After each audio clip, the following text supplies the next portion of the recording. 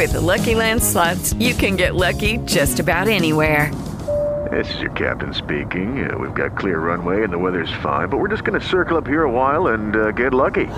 No, nothing like that. It's just these cash prizes add up quick. So I suggest you sit back, keep your tray table upright, and start getting lucky. Play for free at LuckyLandSlots.com. Are you feeling lucky? No purchase necessary. Void where prohibited by law. 18+ terms and conditions apply. See website for details. Hey, this is John O'Beaver, the Red Star of Minnesota from Ring General Radio. You are listening to the 4D Podcast Network.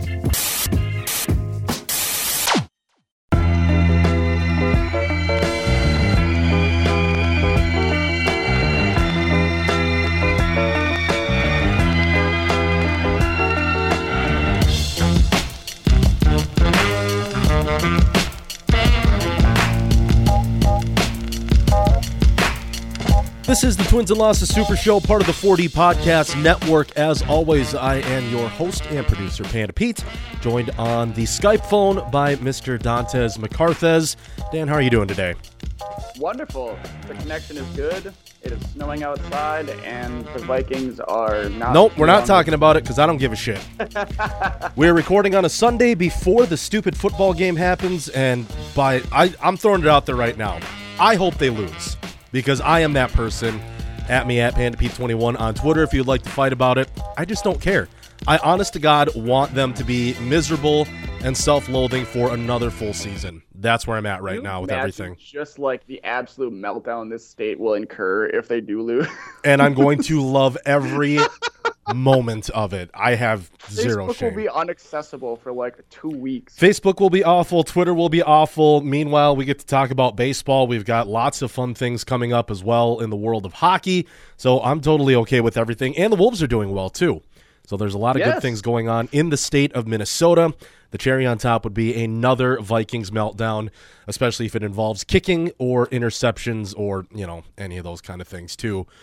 We do have a lot going on today, though. We are going to have old friend Barry Campbell join us, talk a little bit about the NHL, the Minnesota Wild, in the later segment of the show. But, Dan, we've got a lot of baseball news right now, and I think we'll start outside of the Twins organization.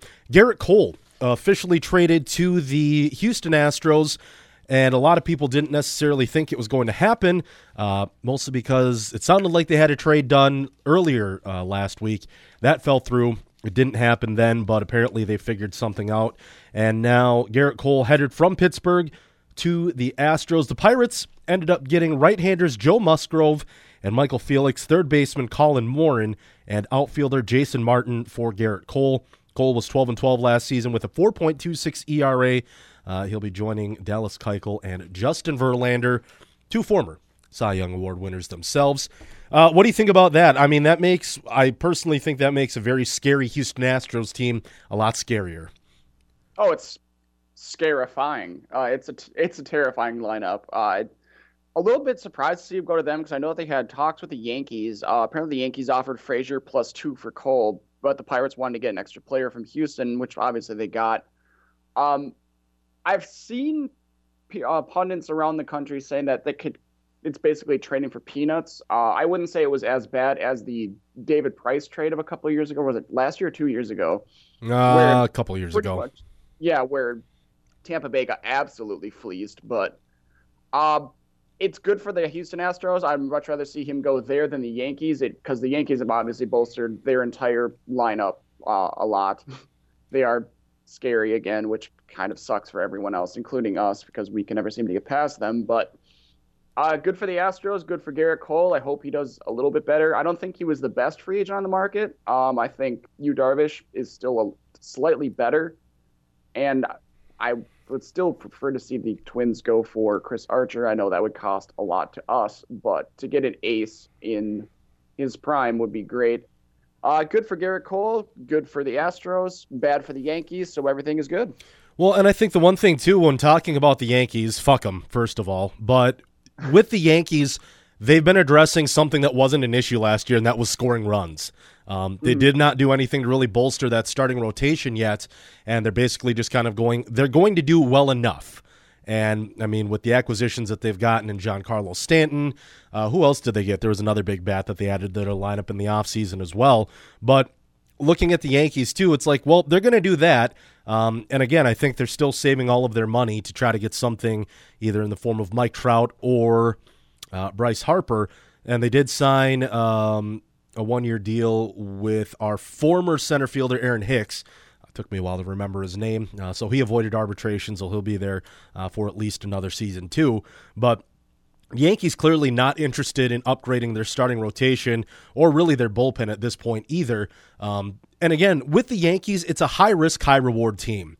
When that team is mashing taters like nobody's business, most teams aren't going to be able to touch them. But if you have Aaron Judge slumping, if you have Gary Sanchez out of the lineup, there's a lot of problems with that team.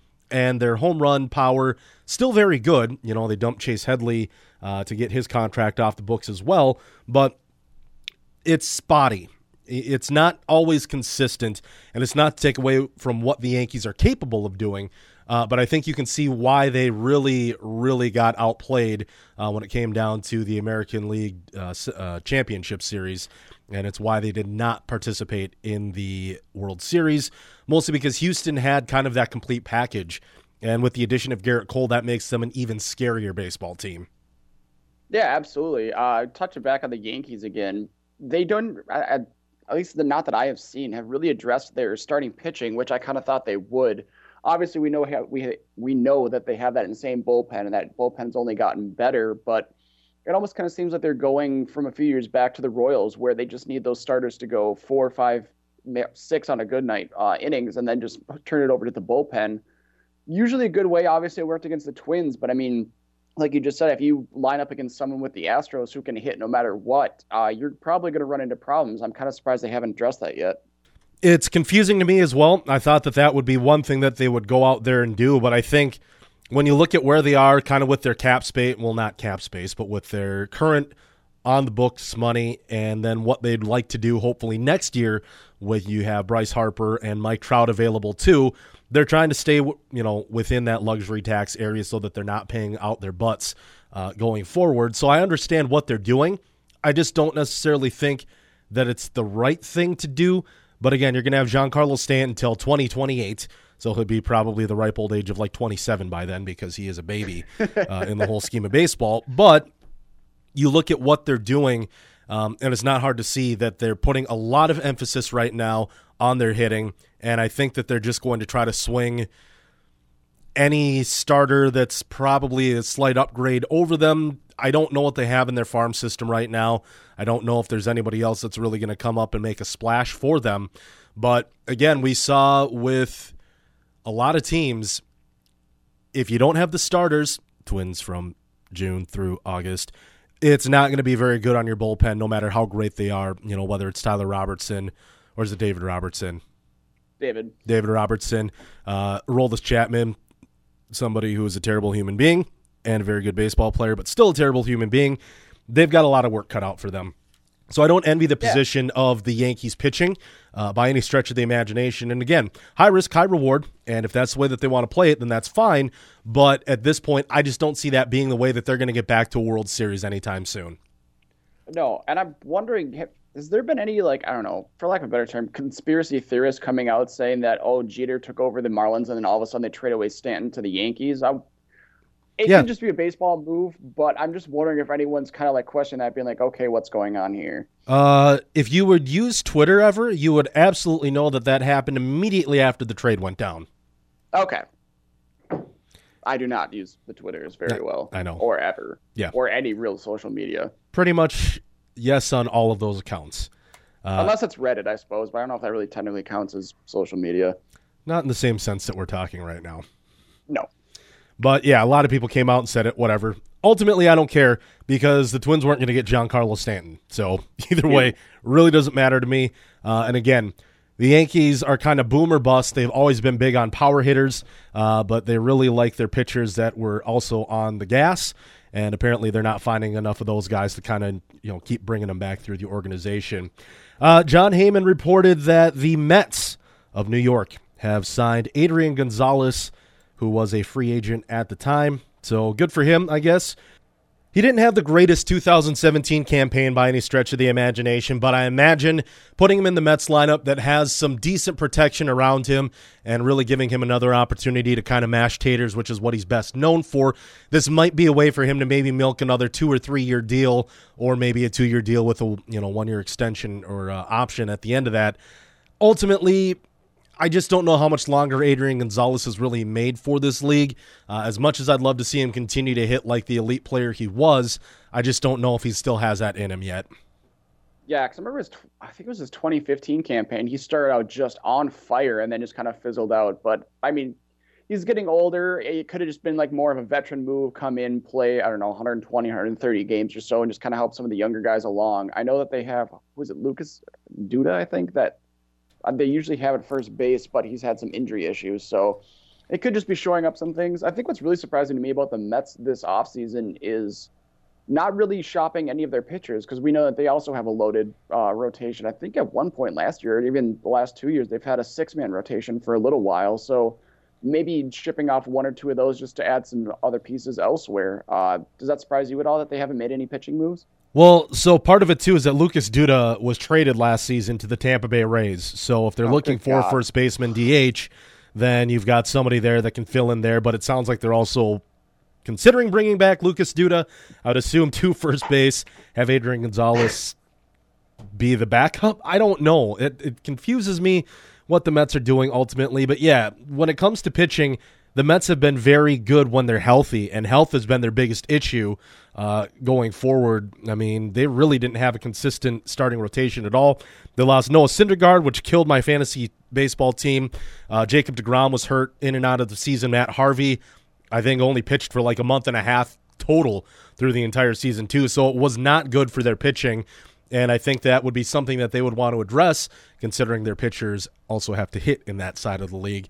But I guess if you can pick up Adrian Gonzalez at a decent rate, not saying that his $21.5 million contract is a decent rate, but if you're assuming that he is going to be able to do something for your team, then there's no reason to think that he can't. One of the good things about Adrian Gonzalez is that he does have a 42.7 career WAR. Last year, not so great with a negative 1.2. But looking at his career stat line, he is a .288 hitter, slugging at .488, OPS plus of 130. So he's definitely has the ability to make some form of, I would say, 250, 260 hitter, around 35 home runs, and we'll say 80, 90 RBIs if he is going to be the starting first baseman. If he's going to split time with somebody, if they bring back, say, Lucas Duda, then you're probably looking more like 10 to 15 home runs, probably 45 to 60 RBIs. But again, if you're paying that much money for a guy that's going to start, say, 81 games in a season, that's not good. No, especially at that age. Yeah, it's gonna be interesting. We'll say that, because the Mets have always just been kind of like, I feel like they've always had the lineup to do something, but it's either one thing or another, whether it's front office or just underperformance by the players themselves. They've always just kept them out. I know that they've had a couple of years where they've made decent runs in the playoffs, but they've never been able to seem to put it together really outside of 86. But I mean, there's a reason they call them the Miracle Mets. Well, and we can't forget Bobby Bonilla Day happens once a year too. So let's talk about how the Mets have not been the greatest organization of all time. Yeah, but Bobby Bonilla has the greatest agent of all time. God, that's so good. I forgot that. Sorry, I forgot they got Jay Bruce. Oh God, maybe that's what I was thinking of. I think that's who you're thinking of. Either way, yeah. Anywho, it doesn't matter. Another thing that doesn't matter right now is Brad Hand, because the Padres have signed him to an extension. He is going to get a 3-year contract worth $19.75 million pending a physical. And the Padres said the deal was reached yesterday, which is Saturday. We're recording on a Sunday, and it includes a 4th-year option. Brad Hand was 3-4 last year with 21 saves and a 2.16 ERA last season, which, if you know how many games the Padres won, getting 21 saves is about a third of their wins on the season. So good for Brad Hand for closing the door in the games that he was actually allowed to. Hand and the Padres had agreed to a $3.6 million 1-year deal Friday to avoid arbitration, but that had yet to be official and will be replaced by Saturday's long-term deal instead. So For the Twins, they were a couple times, I guess, attached to Brad Hand at one point. So then would that be the wrist or the fore? I'm kidding. That's a bad joke. I'm going to retire after that. Yeah. But Minnesota Twins have obviously stepped up their bullpen. We're going to talk about that in just a little bit. But I guess there's the one of us storyline with Brad Hand, who is from Chaska, Minnesota. But outside of that, if you're the Padres, I don't know why you wouldn't try to extend him, why you wouldn't try to keep him, because he has the ability to be one of the elite closers in the game. And if he's willing to stay in San Diego and close the door for you, then by all means, you should give that man however much money he would like to. Yep, and as a Pods fan, I'm sure you're more than happy to see that happen. Well, I feel like if he's not going to play in San Diego, he could come to Minnesota, be a factor here. Outside of that, those are kind of the two teams that I'd go for. I know that you're a Cubby guy for your NL team too, so you might want to see him over there. But either way, good for Brad Hand on getting an extension. Well worth it. We're going to transition over to some Twins news. I think that's all we have. Or no, Josh Donaldson actually signed a 1-year, $23 million contract. It's the largest one-year deal for an arbitration-eligible player, which means that he will have that this season going into next year. He's 32 years old, though. I can't believe he's still in arbitration. I think that's the thing that blew me away the most. But he is a 3-time All-Star, so good for him. He is a 2015 American League MVP. $6 million raise. Not too terrible. No. Wade Davis, didn't he just sign like a 3-year, $50-something million ridiculous contract? Fuck Wade Davis. No, I don't know. Sure. Good for Wade Davis. Let's see. Wade Davis. I'm trying to find the numbers. I think it was like a 3-year, like $52 million deal. 3-year, $52 million deal with the Rockies. Yep. And it includes a vesting player option that can increase the value to 4 years and $66 million if Davis finishes 30 games in 2020 and picks up his option. They've spent so much money on the bullpen in this offseason because they just gave somebody else who's like, I don't know, a 7th or 8th inning guy $20-something million for a handful of years too. So I'm wondering, is it they're just trying to make a run this year because they know they have the players, or they just cannot develop anything out of the bullpen and they just kind of have to suck it up and pay? I mean, probably both. You and I have watched the Twins for a very long time, and just looking at the development of some of the pitchers and players that they've had too, for as great as any one player might be touted, there are probably 5 or 6 that are equally as touted and don't make any impact whatsoever. Joe Benson was a name that popped up in my timeline for, 2008? I think they were talking about the 2018 Twins' top prospects versus the 2008 top prospects. I want to say Joe Benson was in like the top 3, and that was 2008. I thought Joe Benson was going to be the center fielder of the future, and Benson played like 4 games with the Twins total. So clearly he did not have what it took. Really, that draft class across the board, I think Trevor Plouffe was probably one of the bigger names on that list, and he was ranked relatively low. So again, it's very hard to know what a player is going to do at the major league level, and if you're able to spend the money and make something happen that way, then you might as well do it. If you don't think you have anybody up and coming that's able to step up and take that spot, and you're not going to block anybody from developing, then by all means, I think that you should do it. Yeah, absolutely. I mean, good for the Rockies. I think you and I are both pretty okay with the Rockies. I don't have any reason not to. I mean, that's where Michael Kadire and Justin Morneau both won their batting titles, so I don't think we can hate them too terribly much. No, not at all. Oh, God, I was just thinking about something, and I can't remember what it was. I don't know. It's definitely escaped me. Anyways, we're going to move on to Twins stuff. Speaking of Justin Morneau, he's officially retired, which is sad panda. But he's going to come back to the Minnesota Twins, and he's going to be a special assistant to the front office. So Justin Morneau back with Torrey Hunter, LaTroy Hawkins, Michael Kadire, and whoever else might be in that organization too. But I'm really happy that Justin decided to come back to the Minnesota Twins, that they offered him a role, and that he accepted it too, because to me, he is one of the most, I don't know who I'm more disappointed in the way their career ended, whether it's Johan Santana or Justin Morneau, because both of them were so elite at what they were capable of doing for a very long time. And in the case of Morneau, concussions are what really knocked him out of the game. No pun intended there. And then with Johan Santana, he apparently just lost his elbow and his shoulder, and he can't really throw a baseball anymore. But, I mean, with both of those guys, I really would have loved to have been able to talk about Justin Morneau going into this season going, man, if he retires in the next year or two, is that going to be enough to get him into the Hall of Fame? And instead we've had him play for the White Sox and the Rockies and the Pittsburgh Pirates along the way too. Didn't play at all last season, so it's really unfortunate the way that both of their careers ended. Or I guess Johan Santana has not officially filed his retirement paperwork, therefore he's not officially retired. If he does attempt to come back, I have no idea how that affects Hall of Fame voting this year either. But again, happy to see Justin back.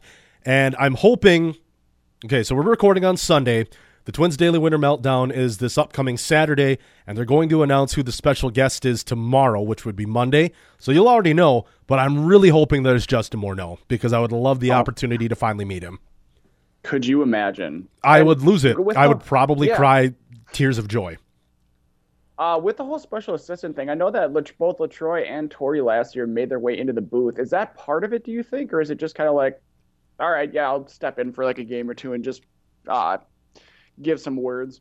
Well, I think part of it is that Bert Blyleven is clearly transitioning to not carry that same workload. And you've got guys in the organization that were former players that can speak well enough that you can put them in there. People really like Torrey Hunter. I love Jack Morris when he's in the booth too. I think he does a phenomenal job there.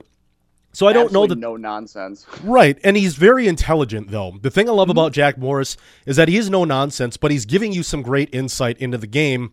And it's not, say, early Dan Gladden when he was the color guy for John Gordon, where he was very like strict, by the book, and cranky about everything that was like new and upcoming. Jack Morris gives a very, very good look at what's going on the field, and I think he does it with a little bit of tact, a little bit of intelligence, and I think that's the sign of him understanding, the role of being the color guy, but also understanding that the game has changed since he last played, and not necessarily accepting it, but at least being intelligent enough to talk about it in a way that it doesn't offend fans of, sabermetrics and all these other kind of things too, like some of these older ball players can want to do. Yeah, they get a little bit crusty. Yeah. So I don't know if that's any of the deal, with Justin, but either way, if Kadire gets a game here or there, Morneau gets a game here or there, I'm totally for it because I really like that they've got such a wide variety of players and, players that have spanned probably 1990. When did LaTroy first start? Was it 21 or 93? I think. It was 92 or 93. So you had players that started playing the game then, going all the way up to 2015, 2016. So I think it's a good thing, and I hope absolutely that this also means that he's going to at least be inducted into the Twins Hall of Fame. What do they call theirs again? I can't remember. It's not the Ring of Honor. That's that stupid football team that has that. I think it's honestly just the Twins Hall of Fame. Yeah. Either way, I like it. I'm totally okay with it when it's all said and done. He also needs to go into the McDonald's Commercial Hall of Fame because that commercial is still one of the best local McDonald's commercials of all time. With him and TC lifting weights? Yes, and luckily it's on YouTube, so I can watch it like once a week. Another highly underrated commercial was the Joe Nathan, Joe Mauer wiffle ball in the basement. Oh, absolutely. That was classic. That one. Yeah. The thing that I think I love the most about the Twins from, say, 2006 to 2010 is that their marketing department were so good at getting these guys out there. What was it? The Jim Thome commercial where he was Babe and he gave him, a small blue cow. Yep. That was another great one, too. There's just so many good ones. And I think recently the marketing department has been doing a much better job, too, of getting these guys back out there. But, that push kind of in the mid to late 2000s was absolutely brilliant across the board. And you have to remember, too, the Get to Know Him campaign. That, what was it? I think Justin Morneau was on the cover locally of one of the early copies of the show. Mm-hmm. I think it was I think nationally it was Prince Fielder, but then I think in Minnesota, North Dakota, and South Dakota, or was it the Bigs? It might have been the Bigs. Prince Fielder Yeah, was the cover big. athlete that year, but Justin Morneau got a local run because I think it was around 2006 or 7. He'd won the AL MVP, so they gave him his own cover there. And I almost bought the game just because of that, because I'm like, oh, it's Justin Morneau. I love the guy. But I also didn't want to spend $60 on a video game then either, so I did not get that. But if anybody has a copy that they don't want anymore, I do know somebody that would definitely put it up on their shelf somewhere with all the other Justin Morneau memorabilia that they have there too. The eBays. The God, no. I don't want to give up my firstborn child that I probably won't ever have, said Pando. Minnesota Twins have agreed to 5 of the 6 players that were arbitration eligible. That would be Ehire Adrianza for $1 million. Eduardo Escobar, God bless him, $4.85 million. Robbie Grossman, $2 million. And again, people seem to be very hot and cold on Robbie Grossman for what the Twins got him for, signing him off waivers, and for what he's provided to this team. I don't know that there hasn't, between him and Eddie Escobar, those two have to be two of the better value players that the team signed over the last couple seasons. Yeah, absolutely. I'm really happy to see Escobar. I think he got, what did you say? He gets 4.85? Yep, 4.85 for Eddie Escobar, $2 million for Robbie Grossman. Ryan Presley, $1.6 million. And my guy, Trevor May, gets himself a little bit of a raise too, $650,000 with the chance to start for the Minnesota Twins again too. So I'm totally okay with all of those things. The only holdout is Kyle Gibson, who I believe had a phenomenal end to his 2017 campaign.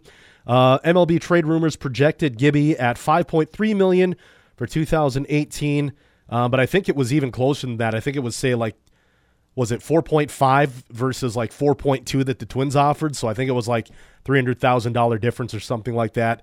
Again, as of this recording, they have not settled that, so we'll have to see where that ends up. But when it's all said and done, I'm totally okay with everything that's going on, and I really think that Derek Falvey, Thad Levine, and Kyle Gibson will figure out something and hopefully avoid arbitration.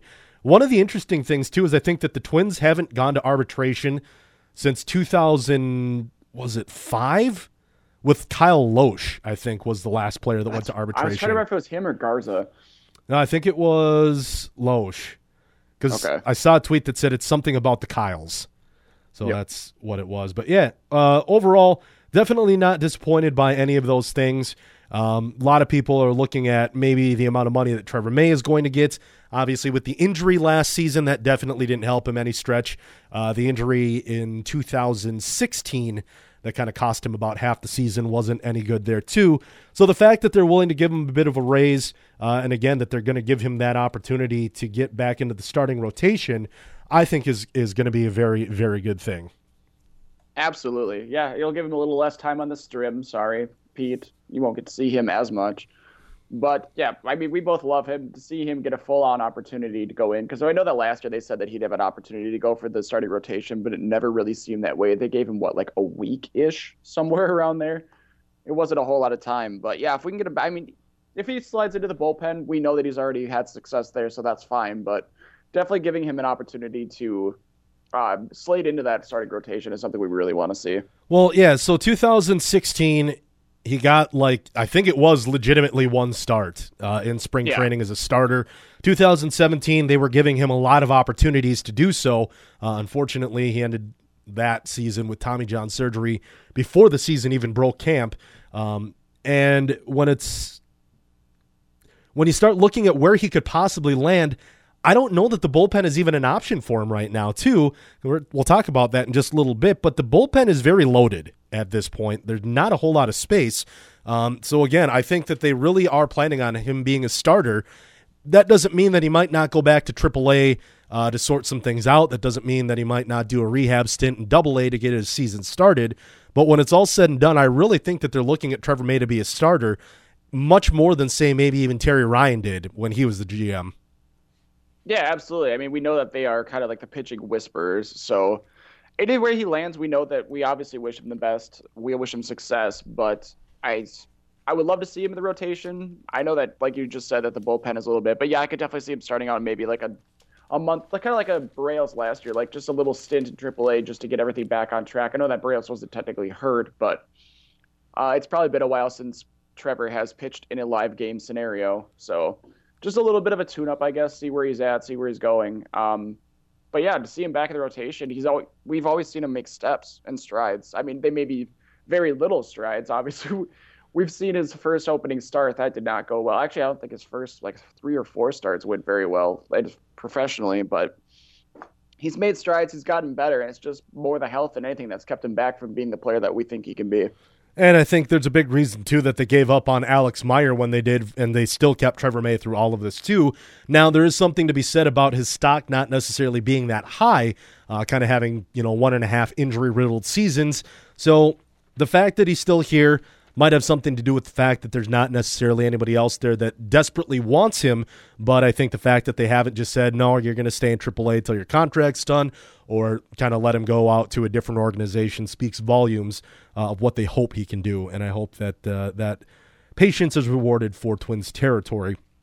Addison Reed, 29 years old, has 125 career saves on his career. He's joining the Twins on a 2-year deal worth just short of $17 million. And again, there was a little bit of concern over whether or not he would be the starter versus Fernando Rodney. But as far as the Twins are concerned, sounds like he's going to be the setup man, which is absolutely brilliant. And that's going to be very, very nice to see. So the Twins now have added Addison Reed, Fernando Rodney, and Zach Duke, all of them very, very nice players and pieces. And they're going to join Alan Busenitz, Tyler Duffy, my apologies, Trevor Hildenberger, Ryan Presley, and Taylor Rogers in the bullpen. Again, for the Addison Reed deal to be official, he needs to pass physical, and then they also need to remove somebody from the 40-man roster, which I imagine they will do. So that's left some debate as to who might get pulled off the 40-man roster. I'm not going to get into that right now because ultimately I think that whoever they pull off is probably going to be not as good as Addison Reed is going to be for the Twins, hopefully. And now you start looking at the bullpen that got a little taxed last season, that maybe didn't have a clear-cut closer or necessarily have certain roles etched in stone. If you have Addison Reed being the setup guy and then Fernando Rodney as the closer, maybe Rodney just kind of falls apart at some point in the season too, then you might have, another option that I would still feel better about, say, Addison Reed being the closer than Matt Belisle. Yeah, I can see it kind of being like a Cleveland Indians situation where you just kind of switch out between, Miller and Shaw, I think? Well, they've said that they're going to give Fernando Rodney the keys to the closer role, so they're not going to do the Cleveland thing.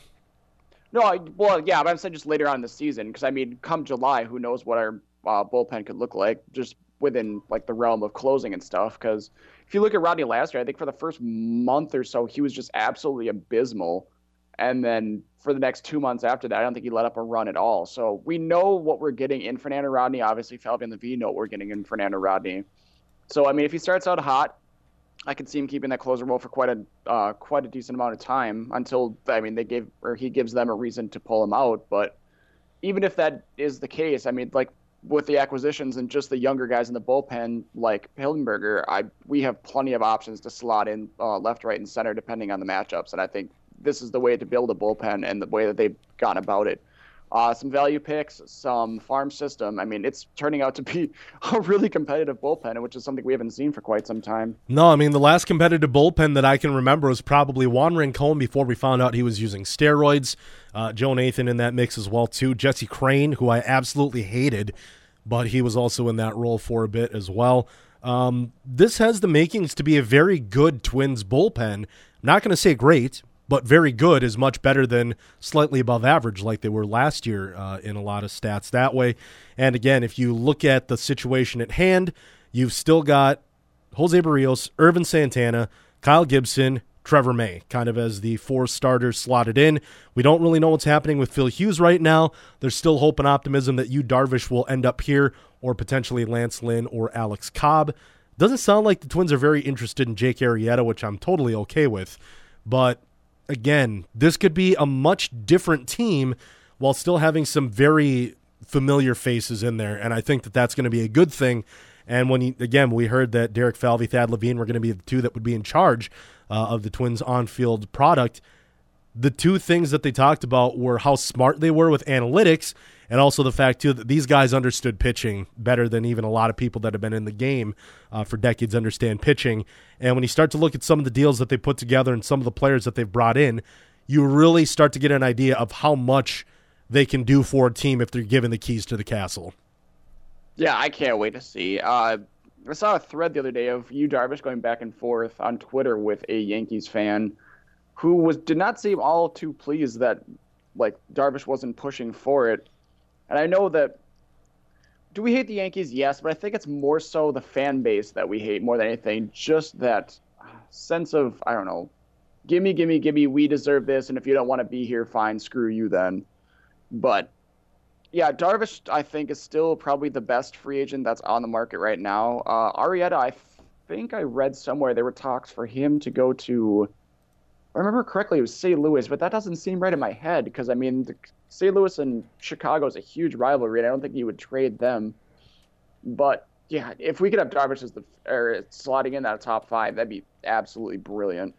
Not going to complain with that deal one bit, and I think a lot of Twins fans echo that same sentiment. So hopefully it comes to fruition, and we'll see if that's the case. I threw it out there, Dan, for questions. We've got Twins questions. We've got Wild questions. We're going to get to all of those coming up next. But first, we got to go find our old friend Barry Campbell, who's probably out wandering around because he is old. So, again, old friend has 2 meanings. And, again, we need to get him back to the old folks' home. Wheel of Fortune comes on in a couple minutes, and it's probably dinner time for him as well, too. But that's coming up next. We're going to talk Wild hockey here on Twins and Losses Super Show, part of the 4D Podcast Network.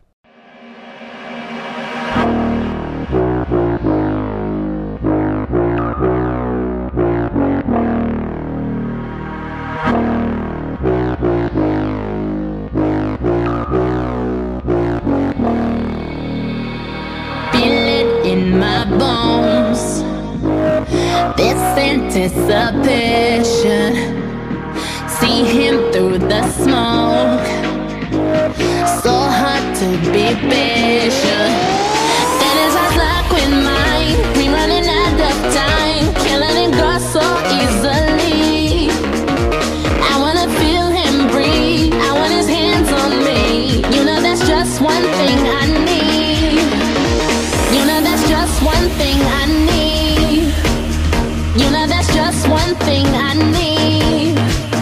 You know that's just one thing I need. Just one thing I need. I need. I need. I need. Come on, hit me with the right song. I've been waiting for it all night, baby. Before they turn the lights on, yeah. Come on, hit me with the right.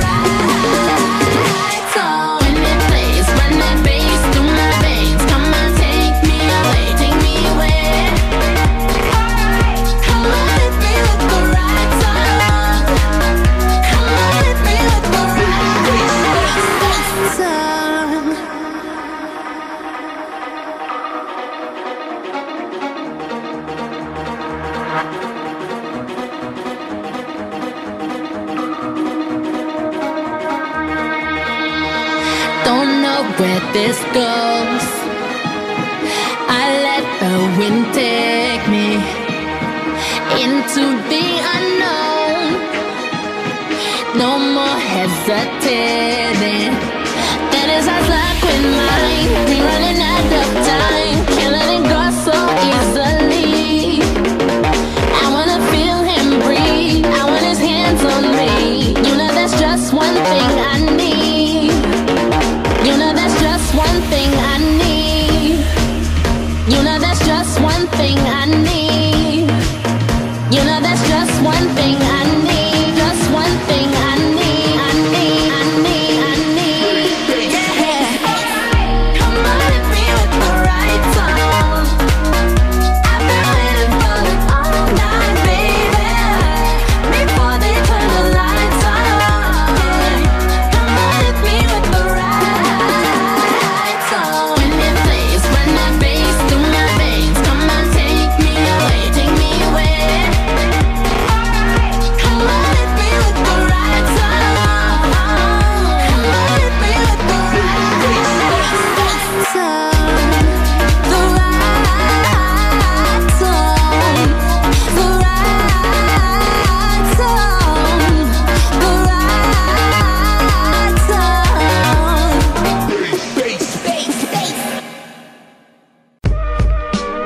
What up? This is Ben Kwam from Sounds Good, and you're listening to the Twins and Losses Super Show right here on the 4D Podcast Network.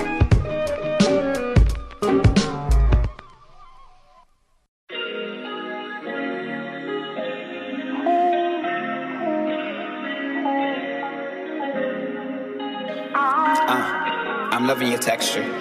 It's everything. You're soft as a feather. So when you see me stare at your eyes, I feel your energy. Our symmetry is equal in life. Yeah. It's the way that you're glowing at night. Little Tinkerbell, you make it feel our fantasy like. You like the room and consume every Welcome back to the Twins and Losses Super Show, part of the 4D Podcast Network. I don't know what we're going to call this segment. We're going to call it something. It's going to be fun because we've got our friend Barry Campbell back for the first time in quite some time, actually, Barry.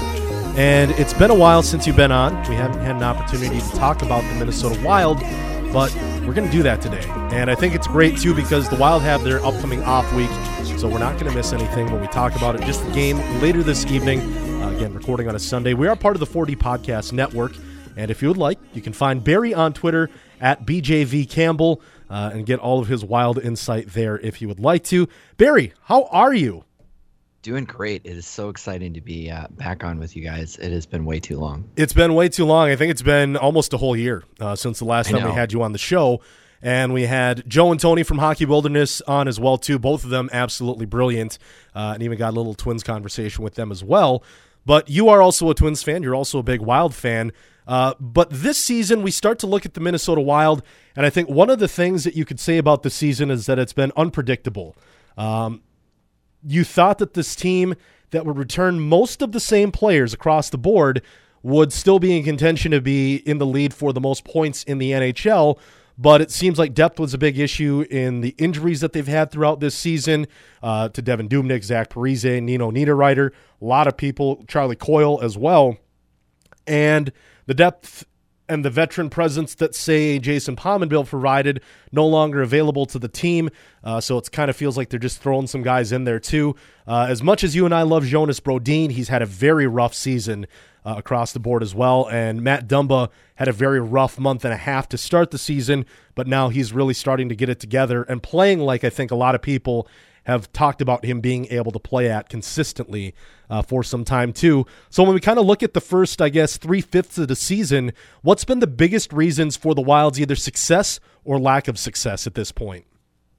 Yeah, I think you hit a couple of the things that I would definitely trigger. I mean, it's been an unpredictable season in the fact that you don't know what the identity of this team is quite yet. They really haven't figured out how to play on the road. But contributing factors, yeah, the injury bug's been everywhere. A couple of the guys that you missed being hurt as Mikhail Granlund was out for a few games, and I think the one that hurt him the most, besides Dubnyk, and we'll get back to that, but was Jared Spurgeon. That guy just he keeps getting better. So when you lose a guy like that, it really sets you back, and they really struggled without him in the lineup. So the injury bug has certainly been big.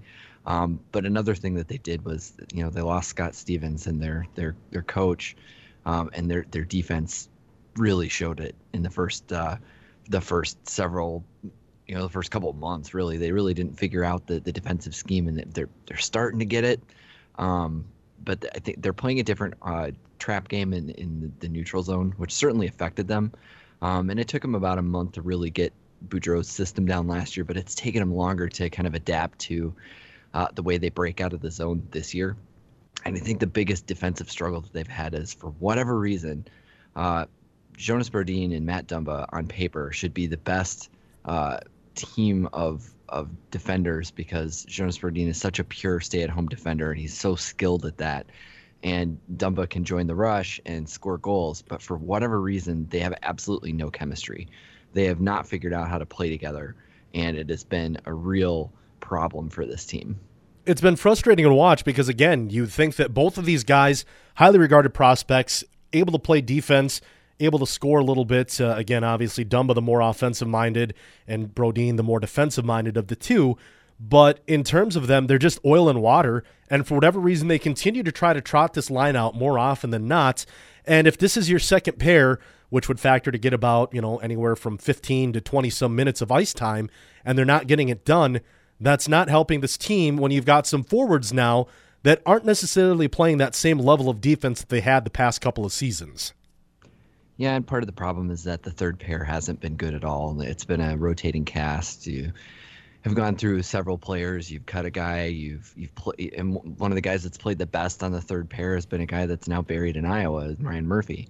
So you've claimed a Nate Prosser. You brought him back for the second time. It's been kind of a mess. So you've really had Boudreau really force his hand. Now, I will say, and you and I have both talked about how we're not the biggest Dumba apologists, but he looked the best this year when he was playing beside Suter. Not to say that Suter's game necessarily was elevated in that condition, but Dumba really did look like a competent defender as well as an offensive presence during that time. Why he doesn't look the same with Jonas Brodin escapes me. And Brodin hasn't had as terrible a season if you look at the stats. It's just that pairing is just, it's made them look bad, worse than they both are. So it's really an interesting thing. And I think Boudreau is stuck making those guys work together. Ryan Suter does not like to play with Matt Dumba. He's said it in the press and the public, and so you can see that his game isn't quite at the same level. So Boudreau does always like to run Spurgeon out with Suter. Though I thought the optimal lineup and the way that they were all playing best as a group was when Spurgeon was just coming back from his injury, and Dumba played a couple of games with Suter on the top pair, and Brodin and Spurgeon played together on the second pair. That actually worked really well. We start looking at the standings now. I think there's about 36, 35 games left in the season, and you've got Winnipeg, Nashville, and St. Louis at the top of the Central right now. Winnipeg has 59 points, Nashville 56 points, St. Louis 55 points, and then Minnesota at one point was at the very bottom of the division, which didn't look so great. But in their last 10 games, not including today's game, they are 6-3-1. So they are slowly starting to get that together. And ultimately, they do have 52 points. And now they're a positive in their plus-minus goal differential at a +3, which means they are ahead of Dallas right now, which has a +11 differential. San Jose Sharks have +5. Chicago +17, and Colorado Avalanche, I think, has been the biggest surprise this season with +14. Anaheim, Edmonton, Vancouver, and Arizona, some of those teams part of the Pacific Division, not doing very well in that regard. So right now, the Minnesota Wild at least have a spot in the wild card. You'd like to see them move up a little bit more, kind of add some more buffer there as well. But the fact that we're talking about the Minnesota Wild in the wild card situation right now, I think has even more to do with the fact that Winnipeg has surprised everybody with how good they've been. Obviously, Nashville made it to the Stanley Cup Finals last year. The Blues have been a relatively good competitive team, but we also look at how poorly Chicago's played this season too. And there's a lot of factors going in right now that have the Wild kind of right where they are, but there's a lot of teams within striking distance one way or the other in the Central Division too. Yeah, it's a tough year. I mean, this is a tough division, and everybody expected this division to be like this last year. And then Dallas fell way off, and Winnipeg wasn't as good as promised. And, there were a couple of problems, and the Avalanche have been terrible for a while. Well, guess what? Every single team has found a way to address some of the issues that they've had. And the Wild didn't really have many issues last year, so they didn't really address much. They did make a couple of moves as far as payroll goes, but they didn't necessarily strengthen the team. Nashville just continued on its pace, but Chicago fell off, and we kind of expected them to. They've been playing the salary cap game, and when you've been so dominant with such great players for so long, it's going to catch up to you eventually, and I think that's finally what's happening to them. They're just not as deep this year as they've been in the past. They've had to go away from some of their high-talented defensemen, and Corey Crawford's been hurt, and so there's a few things going on there that I don't know that they'll be able to overcome that. However, it's Chicago. You never know. They still have Patrick Kane and one of the most dastardly players in the league that can surprise anyone on a given night and take over a game. And they keep trading for good players. They just got Anthony Duclair for Richard Panik. So it's really, they keep finding creative ways to keep bringing guys back. So I won't count them out. The Avalanche traded away a problem in Ryan Duchesne, and all of a sudden they started figuring out how to play hockey. He was such a bad presence in the locker room that it really destroyed that team for a long time, and I can't believe they didn't move him before now. And the results since have absolutely surprised me. And they're a tough and fast team. I'd watch out for them, and not just this year, because I think they're pretty far down there this year, so they have a lot to overcome. But they're playing well. The St. Louis Blues, Now, one thing that they're experiencing for the first time is their first January swoon, a la Mike Yeo, which we're all too familiar with. So I was commenting about that the other night on Twitter, and there was a little bit of a reaction, and wondering if St. Louis fans are ready for their January swoon. So, legitimately, if the Wild keep playing the way that they are right now, they could catch up to the Blues, no problem, in this month. Because I think the Blues are just regressing. They played great at the beginning of the year. I think Dallas is a middling team still. I don't think they know their identity. They did get better. They addressed their goaltending. Ben Bishop has been a force for them, but they've had some trouble on the offensive side this year. And Martin Hanzal's been really disappointing for them. We know what that's like as well here in Minnesota. He just isn't producing. So you look top to bottom, every team in this division is tough. The only other surprise in the Western Conference has been Vegas, which is a brand new team, and they're leading their division. But there's been a couple of surprises in the Central. So there's so much going on. There's not a lot of parity. Every team is really good. So it's going to be a tough year. And the Wild do seem kind of like they are destined to either go on a run right now and prove that they're not a bubble team, or we're going to be questioning whether they're going to make the playoffs to the end of the season. It's been interesting. I think one of the things for me is that when you look at least the Vegas Golden Knights, who have the most obnoxious social media presence out there, and they are officially muted. They've been muted for quite some time, and I might just give them a full-on block at some point. But outside of that, the one thing that I want to caution everybody is not the fact, I don't care what state or what area gets a hockey team, because the more hockey teams out there, the better for me. The health of the NHL is going to be much better because of that.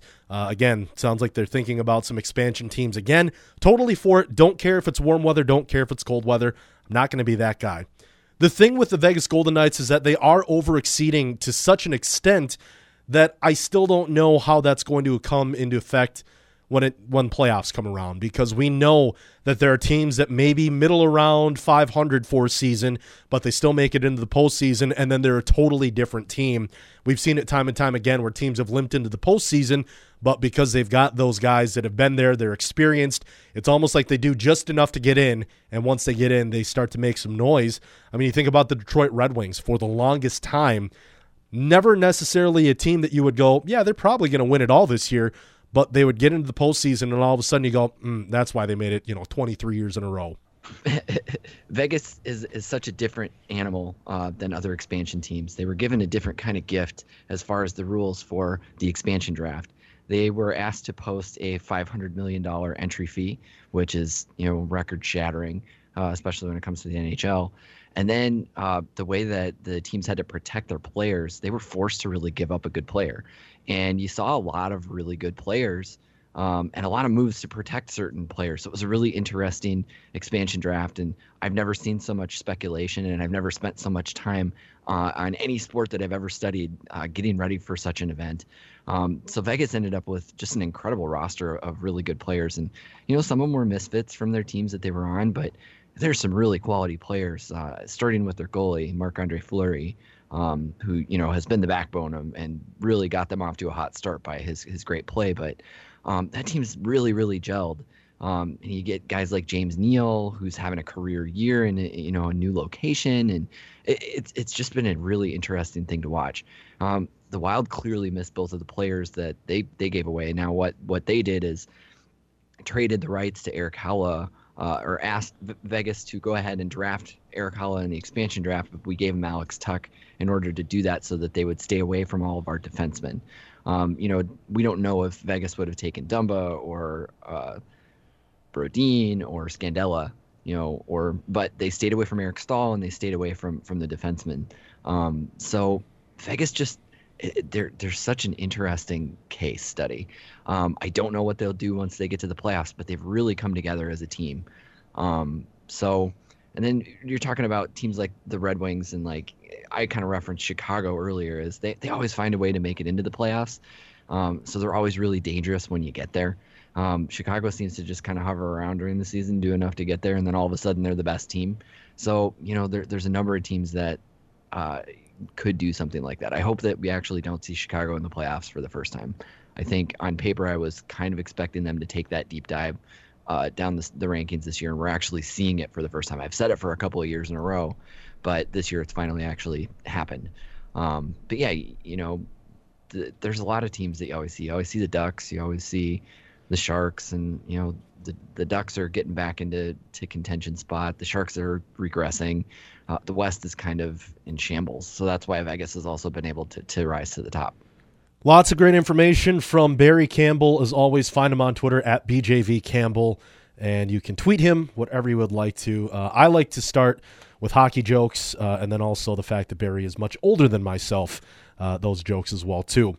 I threw it out on social media across the board to get some questions in regarding the Minnesota Twins and also the Minnesota Wild, and I've been playing a game with Ben Remington from Giles and the Goalie, part of Zone Coverage as well, where every time they have a mailbag, either podcast or an article, whatever the case is, I literally throw any question I can think of out there. And Ben was kind enough to return the favor this time. So when I checked last, I think there were about 53, 54 comments. And not all of them had to do with hockey and the Twins, but we're going to get to those right now. So Barry and Dan, this is where I need both of you to kind of step up right now. Barry, do you think Chuck Fletcher should be fired or given one more year to make our lives a living hell? That's from Ben Remington, at Ben Remington on Twitter.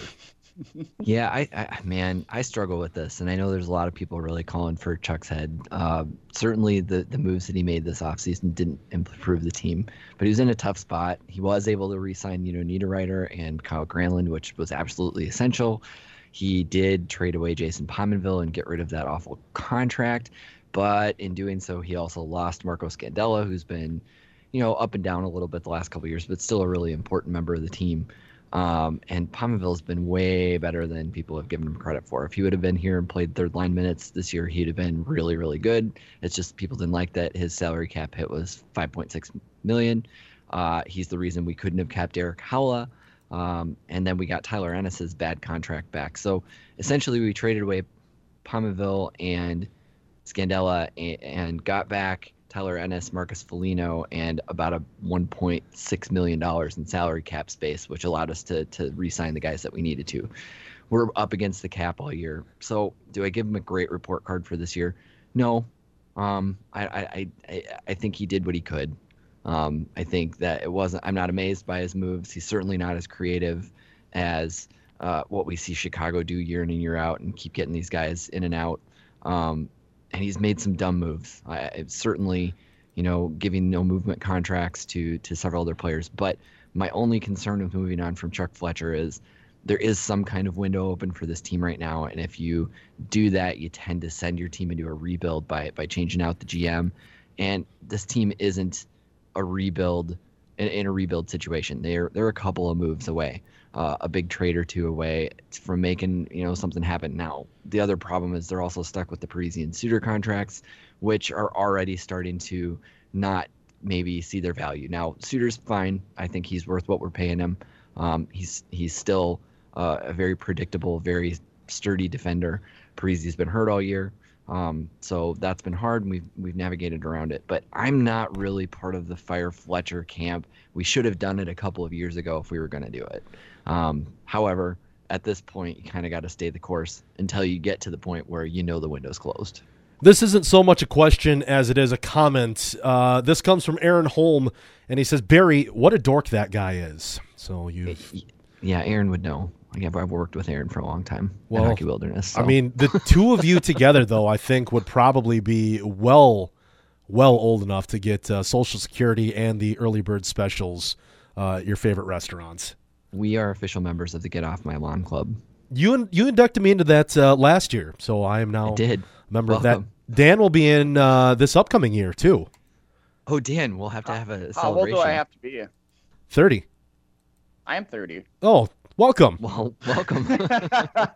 Oh, that's right. You're only a year younger than me.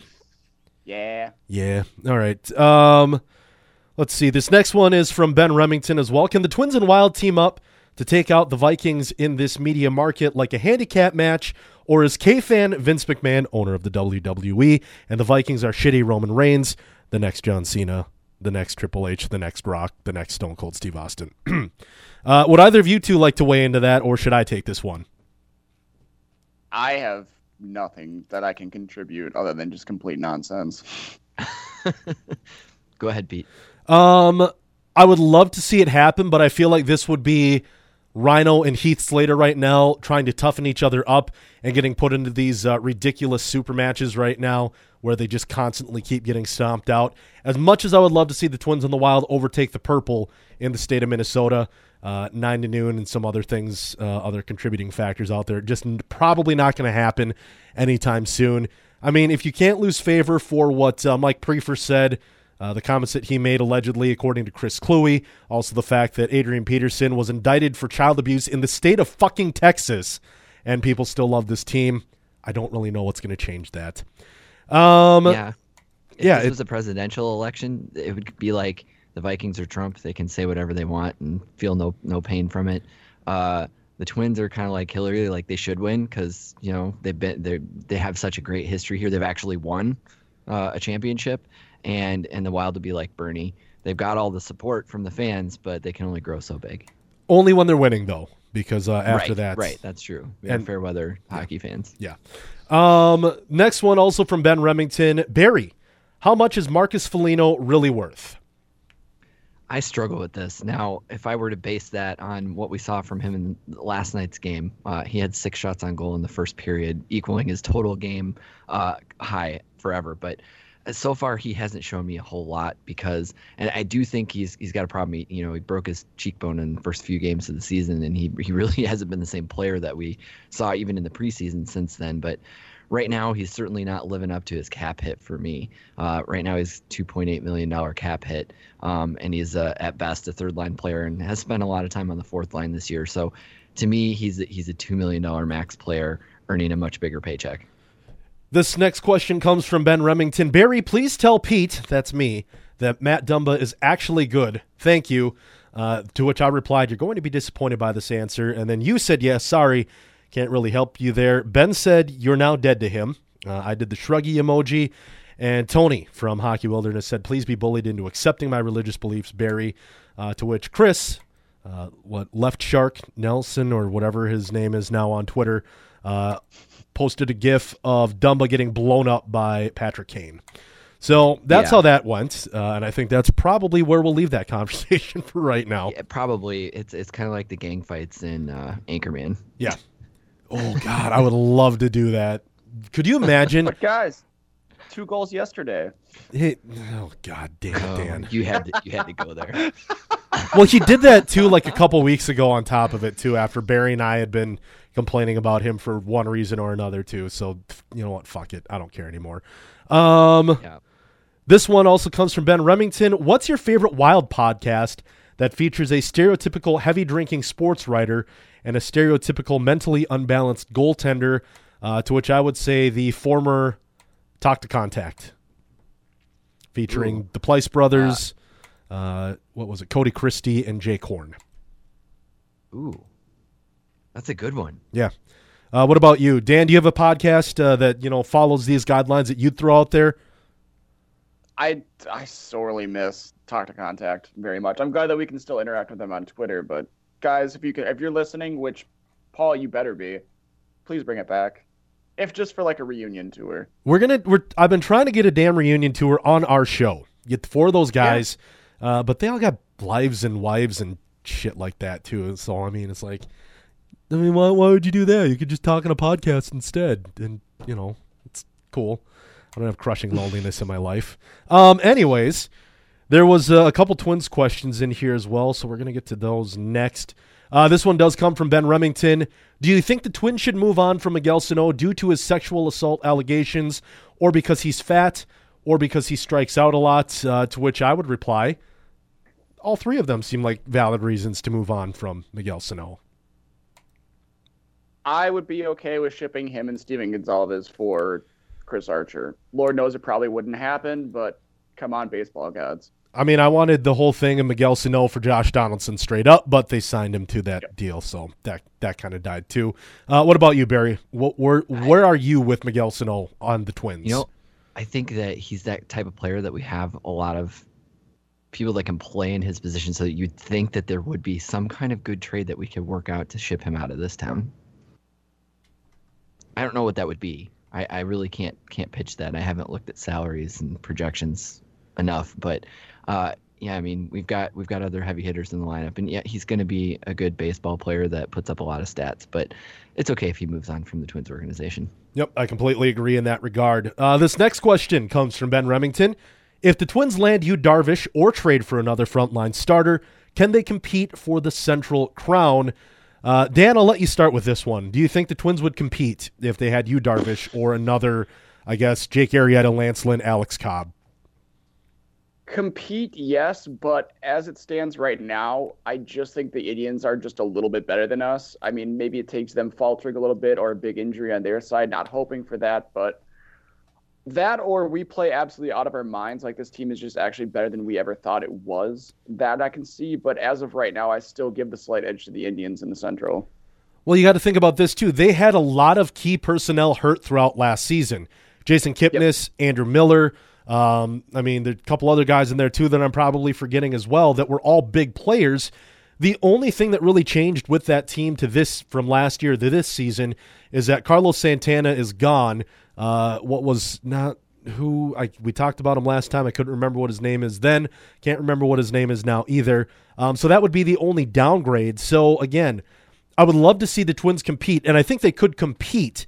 But ultimately, I think that the Indians at this time just have that depth that the Twins don't quite have, and that when you look at that depth, too, that's really been one of the reasons why they've been, factored to be a World Series contender when October rolls around.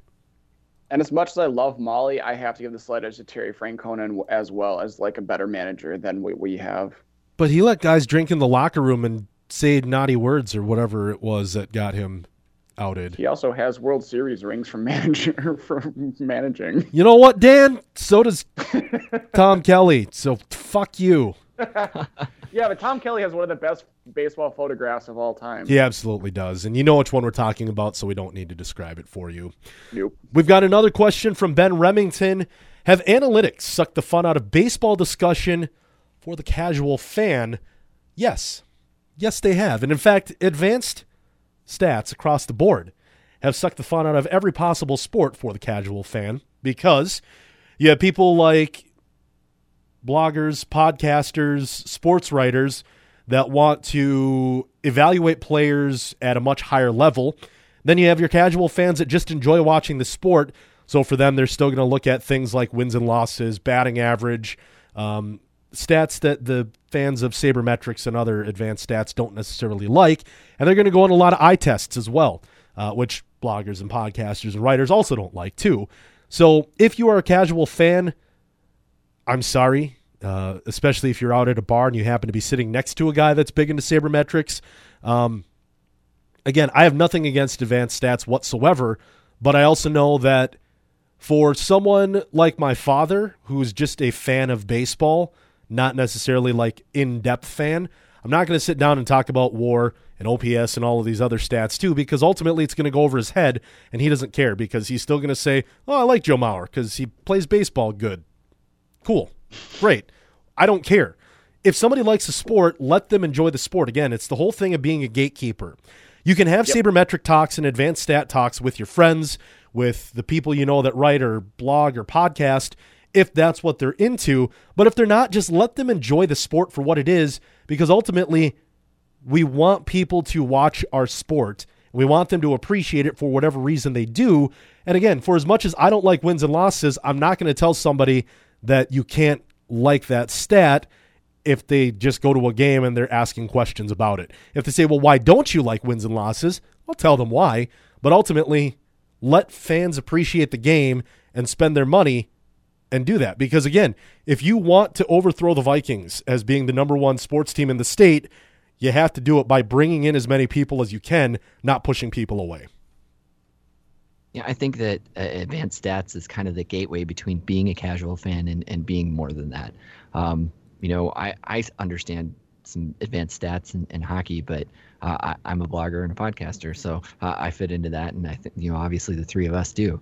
But that seems to be what's different. My dad, who's a huge hockey fan, we go to a lot of games together. We watch a lot of games. We send hundreds of text messages during most games. He doesn't really care about Corsi when it comes down to it, but if I can use it to explain something to him that's predictive, he might get into it for about 30 seconds, but he doesn't go out and try to learn about it either. So I would even call him more than a casual fan, and he still doesn't like advanced statistics. Yeah, that doesn't shock me about your dad one bit, if I'm being entirely honest. We've got another question from Ben Remington. Why did the Twins insist on having piss yellow in their color palette still? I think what Ben was referring to is Casota Gold. But so I terrible. don't The gold's got to know. go too. It's so bad. The Casota Gold is awful. The yellow color that they have is awful as well, too. They need to go back to the blue, red, white, gray, and just leave it like that. You know, I get that you want to update things. You need to get merchandise off the shelves and everything, too. But when it's all said and done, to me, my favorite jersey combos, and this is probably sacrilegious for many people, but my favorite jersey combos were the road grays that the Twins had from, like, what was it, 87 till about 2009 or so, and then they kind of changed it, you know, a little bit in there too. And then I absolutely love those home whites that the Twins had for a very long time with the pinstripes on them, big old Twins on the front of it too. Those two jerseys would probably be my home and road choices if I were ever given the keys to deciding what jerseys the Twins would wear more nights. Those grays that you're talking about. Oh, sorry, go ahead. Go ahead, Barry. I still really like the dark blues too. That's always been my favorite jersey. From the 2000s? Yes. Yep. And I also am a proponent of the TC logo over the M logo, but I know, Pete, you feel differently. You can have both, but yes, agreed.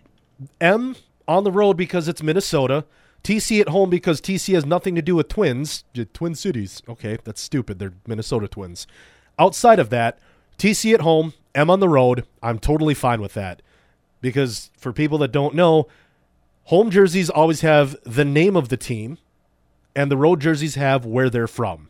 So whether it's Chicago, Minnesota, Winnipeg, Toronto, whatever the case is, that's how it works. I'm a big fan of home whites, road grays, or, you know, the road color jerseys there. But, yeah, you can have both of those logos. I don't understand why every so often they decide we're not going to have the M. Why not have the TC? The TC's dumb. It looks like Texas with Cincinnati mixed together. Boom, you have a stupid logo. Fuck you. Get off my lawn, Pete. That's old school. That's why I like it. Yeah. I'm traditional. But I would love to hear what Dan thinks, because I bet you have a different take on it too. Well, yes, Pete knows my favorite are like those, I don't know, the retro throwback 60s ones, the cream. By far and away my favorite. But I also am a proponent of the gray ones. I'm assuming you're talking about are like the ones with the red Minnesota across the front, right? Yep, red Minnesota with like the black pinstripe on the gray jersey. Yep, yeah. Which I'm totally fine with too. And I mean, I know that they'd bring them out every once in a while, but God, those baby blue jerseys are pretty. They are. Unless it's Eddie Rosario, but looks like he's wearing his dad's like the last time they did it. Because that jersey was like 6 sizes too big. Yeah, that was pretty those funny. baby blues, they bring me back to the Metrodome. Dang. Yeah. Those are. Hey, are you guys old enough to remember the Metrodome? Yes, Barold. The Metrodome was only, 4 years old when I was born, so I'll let you do the math on that. Yeah, my dad actually worked on it, which is hilarious because he was on top of like the inflatable part, and he is terrified of heights. Yeah. So seeing pictures of him up there, like you can just see in his face, he's just I don't want to be here right now. Yeah, I totally get that part of it too. I wouldn't like that so much. This one coming from Derek Felska on Twitter at Crease and Assist. If the Minnesota Wild were a Star Wars movie character, which one would they be? And if the Minnesota Wild were a Star Wars movie, which one would they be? I would say that the Wild would probably be a Lando Calrissian if they were a character, because they're important, but they just can't really ever seem to get it done when it's all said and done. Or so maybe actually not even Lando, because he blew up the second Death Star. Spoiler alert, Lando Calrissian blew up the second Death Star with the help of Wedge Antilles. I do like that pick, though, because the Wild do seem to come through in the clutch. You know, they when the odds are really stacked against them, they still tend to make the playoffs and do crazy things. You know, they put themselves in a bad position, you know, just like Lando did by messing with Vader and you know, handing over his friend Han, and then he had to pay the piper later. And that's kind of what the Wild do, too. They stall in the first half, and then all of a sudden they'll go on a run in the second half and make it into the playoffs anyways. That's a really good pick. All right. So Barry agrees with that. Dan, what about you?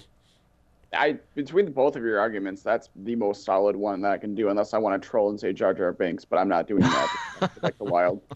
And I guess Star Wars movie, I'd probably give them Revenge of the Sith.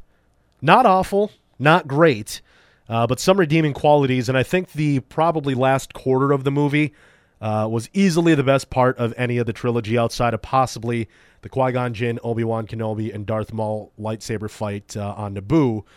But yeah, I would say probably Revenge of the Sith because it's a movie that you probably like, whether or not you want to admit it. You'll watch it way more than you would Attack of the Clones or The Phantom Menace, but it's never going to be the first choice. You know, if they go, hey, do you want to watch a Star Wars movie? You're not going to be the guy that says Revenge of the Sith, especially around some of your friends, because they're going to go, are you drunk? Have you been doing drugs? Did your parents recently drop you on your head? Like, what is your problem? I'm gonna go a different direction with this question. I'm gonna go with Episode 5, The Empire Strikes Back, and let's put this in some. So the light side is the Wild, and the dark side is Chicago, and you know that the Empire comes out ahead, and the Empire Strikes Back, and Chicago always finds a way to beat this team. So it just seems like we're the perpetual losers. And while it's also probably my favorite movie in the whole entire canon, and all Star Wars. So that to me just speaks to me. All right, Dan, what about you? Do you have anything you want to weigh in on this one? Yeah, I'm actually going to go another direction, and I was going to say The Last Jedi. Oh. Whereas I understand what they're doing. I enjoyed it, but there are a lot of head-scratching moments really just don't understand why they're doing the things that they're doing. All right. So we've got 3 different movies, all for different reasons, and I don't think that you could necessarily mount an argument against any of them. And if you want to, go ahead. I'll pay attention to that as well. But that's all we got for questions. So, Barry, first of all, thank you very much for hanging out with us. I appreciate that.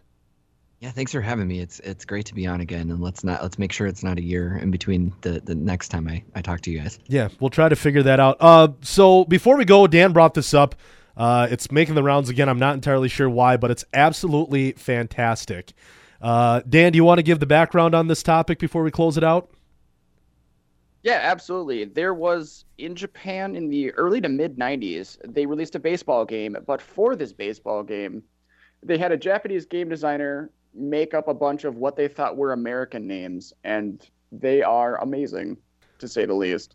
The game is Fighting Baseball for the Super Famicom, and it came up with some great names like Sleeve McDykel, Onsen Sweeney, Daryl Archideld, Anatoly Smorin, Ray McSriff. God, I want a McSriff jersey so bad right now. Glenn Allen Mixon, which actually kind of sounds like a name you might hear in football, maybe not baseball. Yeah, that one works. Mario McRilwain, McRlwain, McRilwain. I'm not sure about that one. Raul Chamberlain, Kevin Nagilny, Tony Smehrik, Smehrik, Bobson Dugnut. Absolutely sign me up. That's the best. For a Bobson Dugnut jersey. Willie Dustis, Jerome Gride, Scott Dork, D-O-U. That's got to be Dork. It's D-O-U-R-Q-U-E. So would that, or Dork? Dork. I don't know. It's like the French pronunciation of dork. Shone Furcott, S-H-O-W-N, so like you've shown something to somebody. Dean Westry, so that's very English. Mike Truck, T-R-U-K. Dwigett Rorchigal, D-W-I-G-T. So either Dwigett or Dwight, I'm not sure. And then Rorchigal, basically Portugal with an R. R-O-R-T-U-G-A-L. Tim Sandaly, Carl Dandleton. I think we've now found Dan's new name. Yes. No, I'm taking the last one on this list because it's my favorite. All right. Mike Hernandez, which would be close to Mike Hernandez, and apparently this is what Dan wants. Todd Bonzalez. B-O-N-Z-A-L-E-Z. So that is an accomplished list from the country that gave us All Your Base Are Belong to Us. Yeah. So probably one of my favorite things about video games, Lost in Translation.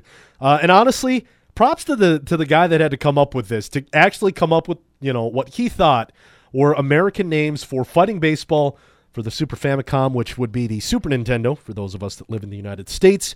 And I'm betting that fighting baseball did not make it over to the United States back in the mid-90s. We need to find that ROM then so we can play it on like a computer. That'll be the next time we go to Stubbs. Yeah, we'll do that too. And is it like the old NES game where there's actually fighting in the game? You remember the cyborg baseball game? I can't remember what that was called. Base Wars? That's what it was. Fighting? Did you guys ever play that one? I did not. No. Maybe. But this sounds very interesting.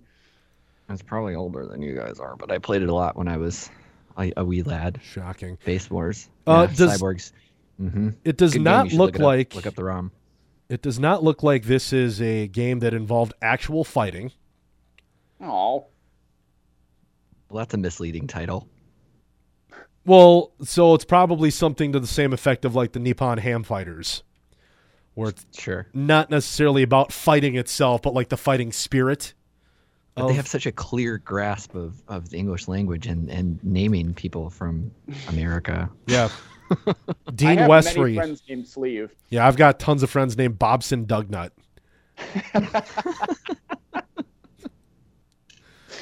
Oh, my God. This is fantastic. Barry, again, I do appreciate you hanging out with us today. Find Barry on Twitter at BJVCampbell. And, again, you can also find him at your local Old Country Buffet. I think there's still one in the States. Before 4 o'clock, though. So if you see him after that, kindly grab him by the arm. Walk him out the door. His aide should be looking for him as well. But, Barry, we appreciate it. And, again, find all of us on Twitter at PandaPete21. Follow Dan on Twitter at Dantes Says. The man tweets so much that his tweets don't even show up most of the time, and he doesn't even get to check They're his... all baking in the oven still. I have so many hot takes, but they're on low heat. Well, we'll wait till February or so. Follow along with us, all things we do at Twins and Losses on Twitter. You can also find us on Facebook, Twins and Losses, and check out our website, twinsandlosses.com. Your on-air talent today have been myself, Panda Pete, Dan McCarthy, and Barry Campbell. Producer today has been myself, Panda Pete, and we are part of the 4D Podcast Network. Find them on Twitter at 4D Podcasts and follow along on their website on Facebook at the 4D Podcast Network. We'll be back in 2 weeks. Thank you all for hanging out with us. Enjoy the Twins Daily Winter Meltdown. Hopefully I'll see you out there this Saturday.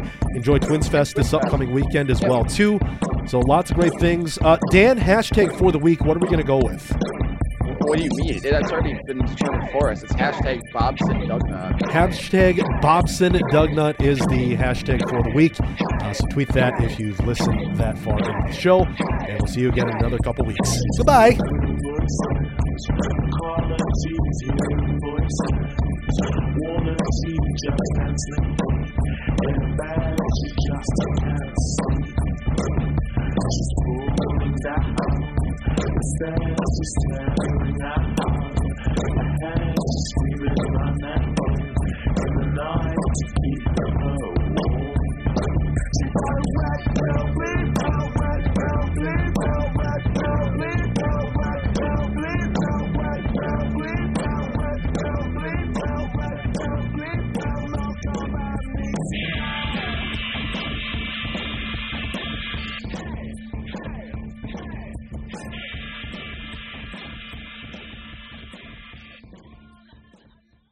With the Lucky Land Slots, you can get lucky just about anywhere.